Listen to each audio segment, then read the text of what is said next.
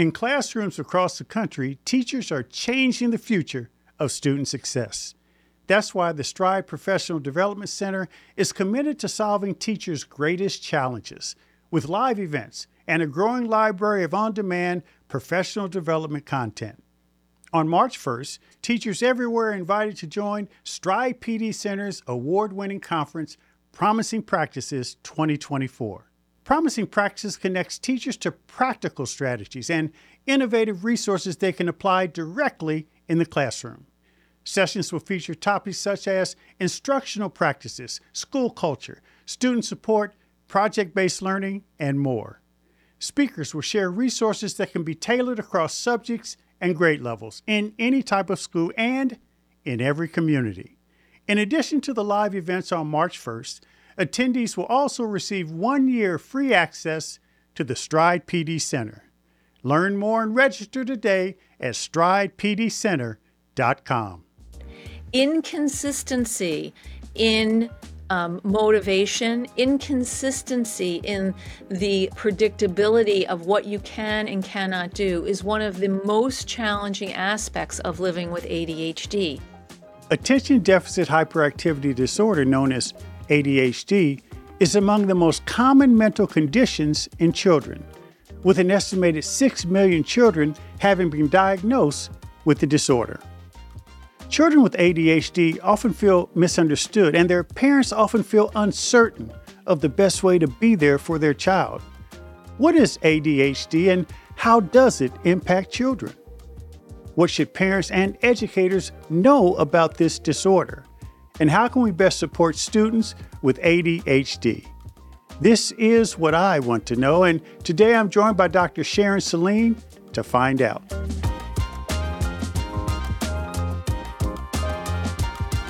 Dr. Sharon Saline is a clinical psychologist and ADHD expert.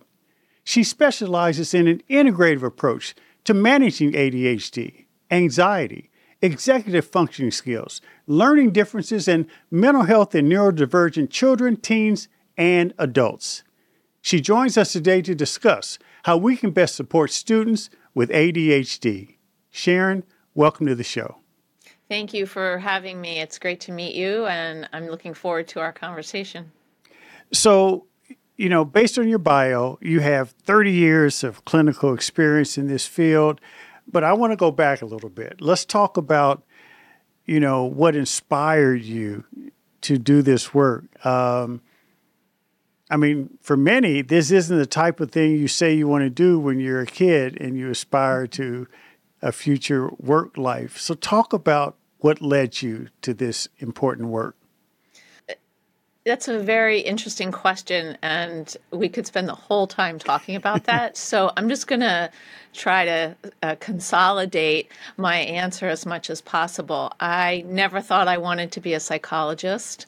I was working with the Boston Youth Theater in the early 90s, I guess the late 80s. We were, I was working with inner city kids in Boston doing theater. And I found that I was more interested in their personal stories than in the production itself. And that was true in some other aspects of my work at that time. I was teaching theater to kids, and I found that I was drawn to working with the kids. And so I decided to pursue a graduate degree in psychology, and I focused on children and families. And over the years, of course, that led to all kinds of different topics of interest. I actually wrote my dissertation on gender differences in children's dreams. And then went on to focus on ADHD a little bit later when actually my nephew was diagnosed with ADHD. And my brother then realized he had it, and I found that that dovetailed with the clients who were coming into my office and the clients I was seeing at school consultations. It was just like this whole sort of synchronicity of events to spend some time doing a deeper dive into the subject. And I'm so glad that I did. I've learned a lot. And in recent years, as the diagnostic criteria has changed and more information on women, postmenopausal women with ADHD has come out, I've learned that I have a mild form of ADHD myself too. First of all, I'm married to a psychologist, so I understand. I viscerally connected with your story when you talked about, working in the play and wanting to know more about the personal stories. I mean, I hear that, and I've witnessed that with my wife for many years. There is something, I think, truly special about folks like you and my wife who have that inherent gift to explore where folks are coming from and how to help cure or at least provide some support for challenges associated with that. Because that's not a skill set that everyone has. Well, I think that's true. And I think that also there's been a change, at least in the type of psychological work that I do, in that it's not just where you're coming from, but it's where you want to go.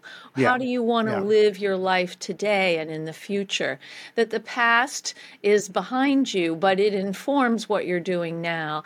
And you have the opportunity to make changes to create the life that you want to lead. And I think that's really important for all folks, but is particularly important for those who have ADHD or who are neurodivergent, because they've often come up through the years with what I would call the 1,000 paper cuts of trauma.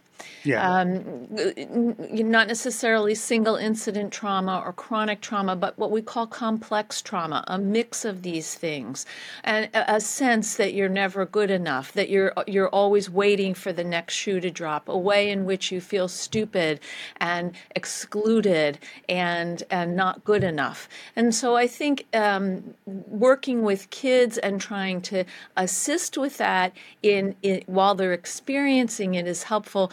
But then being able to work with adults to unpack the patterns that they develop in those years and shift them now that they're an adult and they have, the mature resources and tools to deal with things differently. I want to really unpack ADHD, but I did also want to talk about where we are generally in this country as it relates to mental health and the mental health of our children, mental health of everyone, but particularly our children. COVID sort of was a revealing force of nature, if you will. And schools, families, societies overwhelmed with, dealing with mental health challenges that in some ways, some were apparent and some were being dealt with, but in other ways, some just weren't as known or obvious to people. And we've seen that particularly in schools. And putting that on the one hand, Sharon, but on the other hand, this sort of mammoth change in how folks in your field look at these challenges, treat these challenges. These treatment modalities in the psychology world have come a huge way from where they were, 15, 20 years ago. So when you look at that entire space of mental health, and there's just this overabundance of need out there, how do you discern where to begin? Because every psychologist I know, they're filled up. You can't get scheduled. For child psychologists, it's the same thing. How do you work through that, recognizing that we're in a new age of need and, I think, opportunity? I think that one of the challenges that mental health practitioners are facing now is this wave of post-traumatic stress disorder that people are living with post-COVID. Sometimes it qualifies for the disorder itself, meets the standards, and sometimes it's just the sort of post-COVID trauma that's lingering around. And I think that we can't really determine, oh, I'm going to see you because your need is more important than the need of this person over here. I work with children, teens, adults, families, and couples, and everybody is struggling in different ways. And part of what's happened during COVID is that for young people, and I see this in the schools where I consult all the time, teachers will tell me that fourth graders seem more like second graders, that sixth graders are more like fourth graders, ninth graders seem like seventh graders, that there's a loss of not just cognitive ability, skills, tools that they weren't able to obtain while in COVID, but emotional maturity, social maturity. And for our neurodivergent learners who were in possibly the worst situations they could be in, having to learn on screen, unsupervised for the most part, without the support that they were used to in the classroom, having people look at them directly, which increased social anxiety. All of these things have had a lasting effect on our learners. I think people are starting to turn the corner, but they're carrying around a legacy of anxiety and some depression as a result of that. It's changing. I mean, I think the Surgeon General came out with this really crucial report in May about loneliness and isolation and mental health concerns for children. And these concerns are even greater for children of color who have many more barriers to access for care and adequate treatment. The fact is that if you're a person of color in certain parts of this country, you are there's bias towards you the minute that you walk in the door through for a clinic or to see a provider. Bias for kids that they look older, they're treated older than their Caucasian peers. Bias about the kinds of labels and diagnoses that they should receive or are receiving. And then, of course, for people of color themselves, for parents, a lot of distrust of the mental health and health systems based on years and years of mistreatment. So it's very complicated. And so, what the research shows is actually underdiagnoses and proper treatment in communities of color. And the public belief is that it's overdiagnosis and overtreatment in communities of color, which is very interesting. It is fascinating. I'm certainly well aware of a lot of what you said. But let's talk about ADHD more specifically, and let's start with the basics because you hear people say, well, so-and-so's on the spectrum, which is kind of taking on a life of its own, and sometimes people who say that, they may not even know what they mean. It's become almost a way to say, I don't know if othering is the right way, but, it's just something different about this person, And so define ADHD, and also let's talk a little bit about the signs that parents should look for, because in this whole world of mental health challenges, and I say opportunities, the lines are blurred for those who are not knowledgeable. It's true. So ADHD is a chronic condition. It's a neurobiological condition that affects the areas of attention, concentration, and performance. And it manifests in 3 different categories: hyperactive, impulsive, inattentive, or combined type. And the symptoms of ADHD, I don't like to use the word impairments, but the challenges that we see in those areas are more frequent and severe than we would expect in a person of the same age. And in order to receive a diagnosis of ADHD, according to the DSM-5, which is the Diagnostic and Statistical Manual we use here in the United States, you have to have 6 out of 9 symptoms in 2 areas of functioning before the age of 17. And after the age of 17, you have to have 5 out of 9 symptoms. And these symptoms have to appear before the age of 12. Now, this is quite controversial, Kevin. I actually just returned from the APSARD conference in Florida, which is the research conference for ADHD. And there are some very brilliant people who are working on setting up guidelines for adults with ADHD, because if you are an adult with ADHD, you may not have demonstrated symptoms before the age of 12. And you may not have demonstrated symptoms before the age of 12 for a whole number of reasons. People who have high cognitive intelligence can compensate for their deficits in working memory or processing speed for a long time until they're met with challenges that have to do with prioritizing and planning and working memory and emotional control and organization and initiation. These are all executive functioning skills that we all have.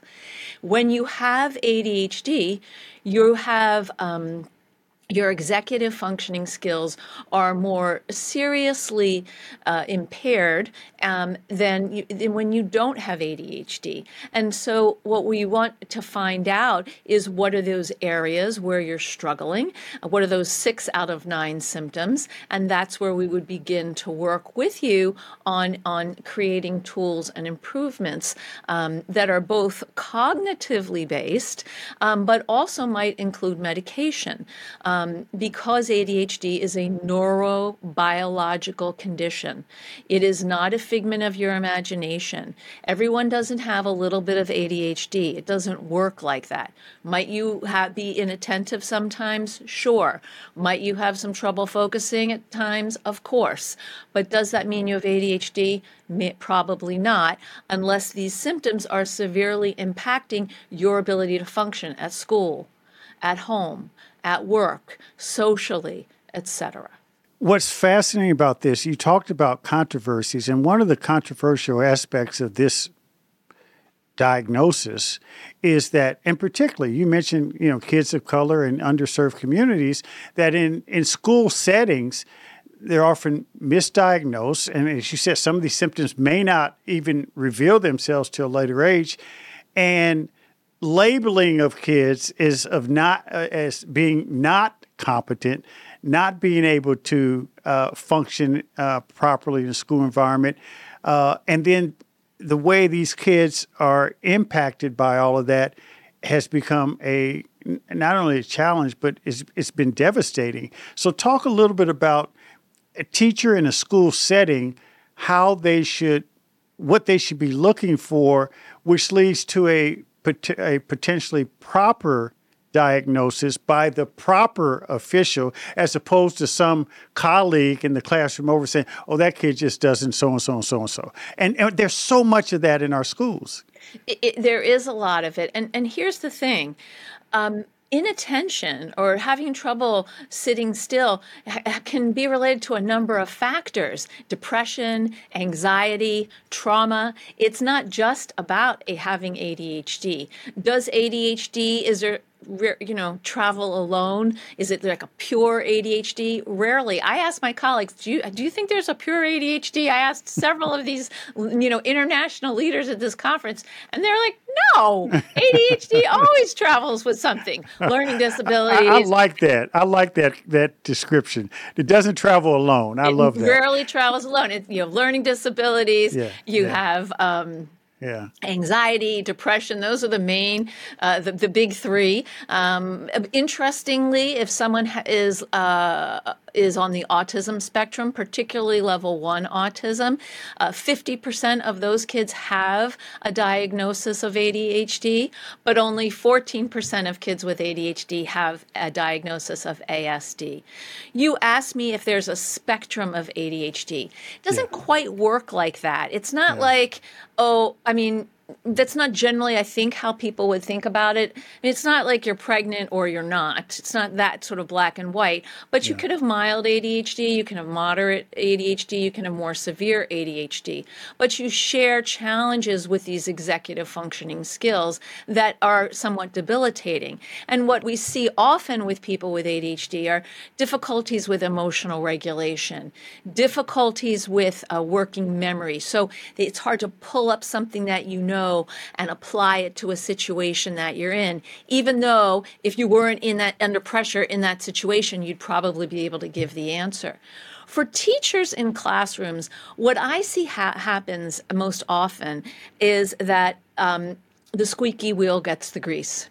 So the child who is physically active, who has trouble sitting still, who's interrupting, who's raising their hand, who's talking to their peers, who's fidgeting, they're the ones who are tagged as, I think this child might have ADHD.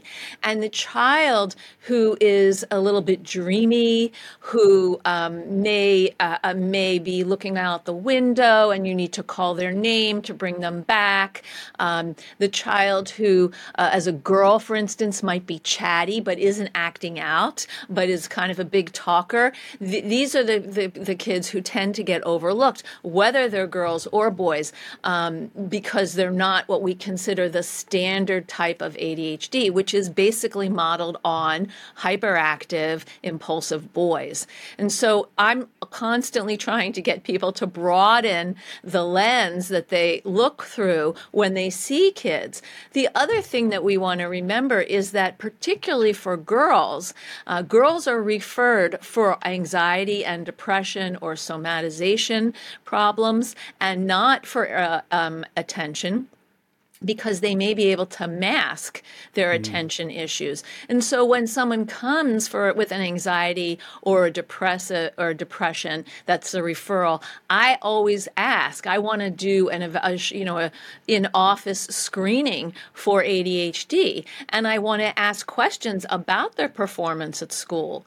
Again, for those kids who we consider twice exceptional or gifted, they have this additional challenge where they might be, their verbal comprehension might be very high, or their visual spatial skills might be very strong, but their processing speed is slower. And so it's kind of like one of my clients said to me, she was 12, and she's like, it's like this, Dr. Sharon. A file comes in my brain, and the papers go everywhere, and I start to pick up those papers. And then the next file comes in my brain, and those papers go everywhere. And then the next file comes in my brain, and those papers go everywhere. And I'm so overwhelmed because I'm still trying to pick up the papers from the first file. Yeah. Wow. Right? Yeah. And that's the girl who doesn't get noticed. That's such an apt description. Sharon, I have a couple more questions. I find this conversation so important. I could talk to you for a lot longer, but a couple more questions. One, I'll come back anytime, Kevin. I could talk to you too. Invite me back.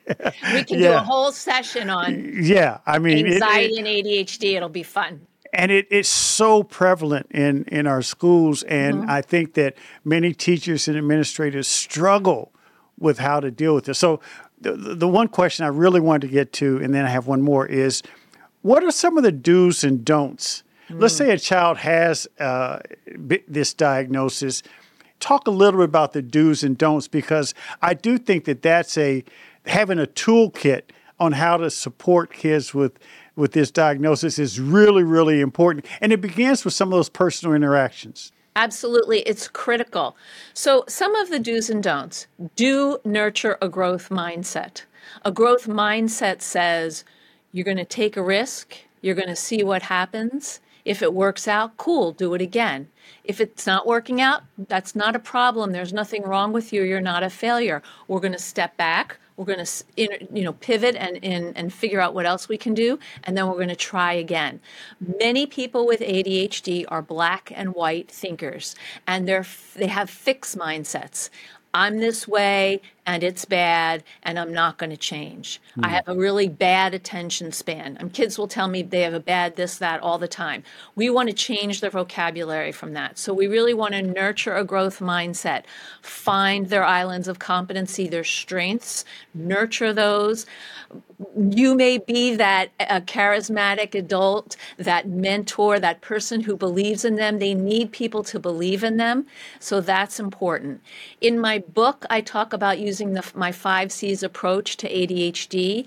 And this is self-control, compassion, collaboration, consistency, and celebration. We can put a link to that in the show notes, I'm sure. Yes, we will. And I'm also happy to offer a downloadable gift to your listeners that sort of lays out a little bit of this information if you do that.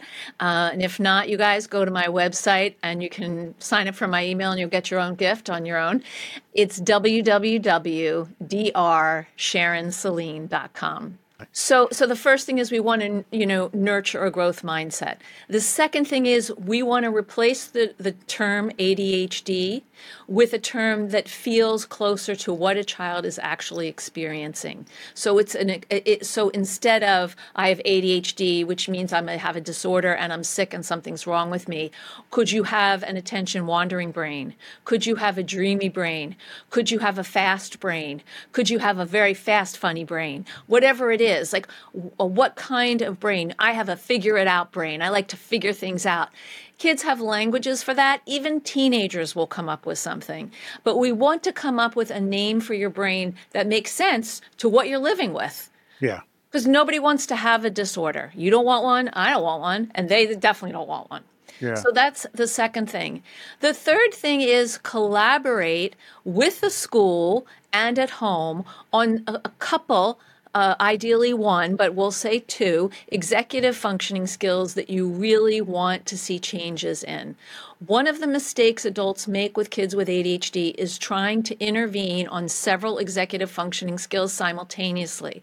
So I don't know about you, Kevin, but I can only really work on changing one thing at a time. My husband says, can you turn off the light outside? Can you turn off the outside light when you come in from work? Can you not keep your briefcase on the counter? And by the way, could you interrupt me less? I said, which one do you want? And he says, interrupt me less, which was too bad for me because it's the hardest one, right? But and the light stays on. And the light stays on, exactly. So, because I still have to turn the light off anyway. But so we want to, and how are we going to do this? We're going to collaborate with our kids. What would they like to see different about how they're functioning, how they're doing? And that, I'm sure, is on your list. Start with that, because then they have buy-in and they want to work with you. And let's listen to their ideas. Maybe 90% of what they have to say makes no sense at all. But maybe 10% is something that you could put into what you're doing. The kids have ideas, and kids with ADHD are very creative, outside-the-box thinkers. They're also part of a generation today that expects to have a say. Yes. This generation expects to have a say. Doesn't mean they're always going to get it, but they expect to have one. So let's use that to help them buy in. And the last thing is celebrate the wins. Let's notice, validate, and encourage any efforts towards the changes that we're trying to make. You know, what the message that these kids get is so often is not enough, not good enough, not smart enough, not paying attention enough, you name it. And then that continues into adulthood. Yeah. We want to shift that early by saying, wow, I saw that you started to work on your math worksheet. You put your name down and you did a little bit on that first problem. Way to go. I'm circling back now in the classroom to see where we can go next. You know, those kinds of things instead of how come you only got this much done? Yeah. That makes a lot of sense. Good stuff. What could schools be doing differently when it comes to this issue? And you did talk about it in terms of working with parents on addressing, one or two executive functions. But what other quick things come to mind in terms of what schools could do differently to help kids with ADHD? I think many schools, honestly, Kevin, think they know all about ADHD and executive functioning skills. I've heard about it. I understand it. We know. Let's move on to the next hot topic. And I would say, pause. Actually, there's more for you to learn. Neurodivergence is a huge issue right now. We all have different types of brains. We all learn differently, and we want to normalize that.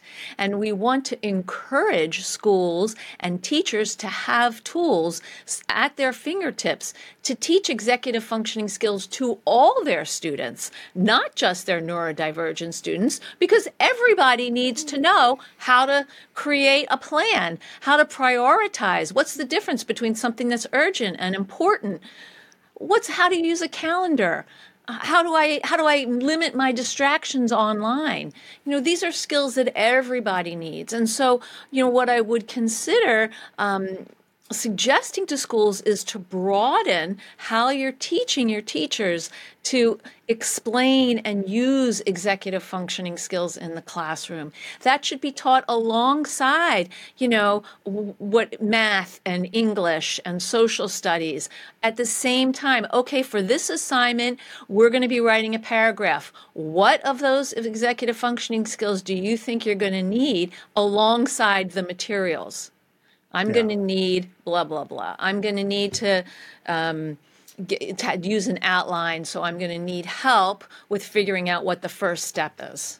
Yeah, really good stuff, Dr. Sharon Saline. I really appreciate it. By the way, next time we talk, I'm going to open up one big question. What is normal? You talked about normalized. We're going to talk about what is normal, because I think there's a new normal in terms of how we view the brain and all of its functions. But that's another conversation. I totally agree. Please invite me back so we can talk about the new normal. I think it's important also to remember that motivation is a challenge for people with ADHD and a lot of neurodivergent students. And the thing that I would like to leave educators with is this thought. Inconsistency in motivation, inconsistency in the predictability of what you can and cannot do is one of the most challenging aspects of living with ADHD. You can have one day where you're on your game and you're really hitting it, and then the next day you're at 50%, and you don't know why, and it's part of having ADHD. It's not because something's wrong with you. It goes like that, and that is very challenging for kids, and it's very challenging for the adults in their lives as well. Well said, Dr. Sharon Saline. Thank you so much for joining us on What I Want to Know. Thank you so much for having me, Kevin, and please invite me back sometime. This was so much fun. I certainly will. Thank you. Thanks for listening to What I Want to Know. Be sure to follow and subscribe to the show on Apple Podcasts, Spotify, or your favorite podcast app so you can explore other episodes and dive into our discussions on the future of education. And write a review of the show. I also encourage you to join the conversation and let me know what you want to know using hashtag WIWTK on social media. That's hashtag WIWTK. For more information on Stride and online education, visit stridelearning.com. I'm your host, Kevin P. Chavis. Thank you for joining What I Want to Know.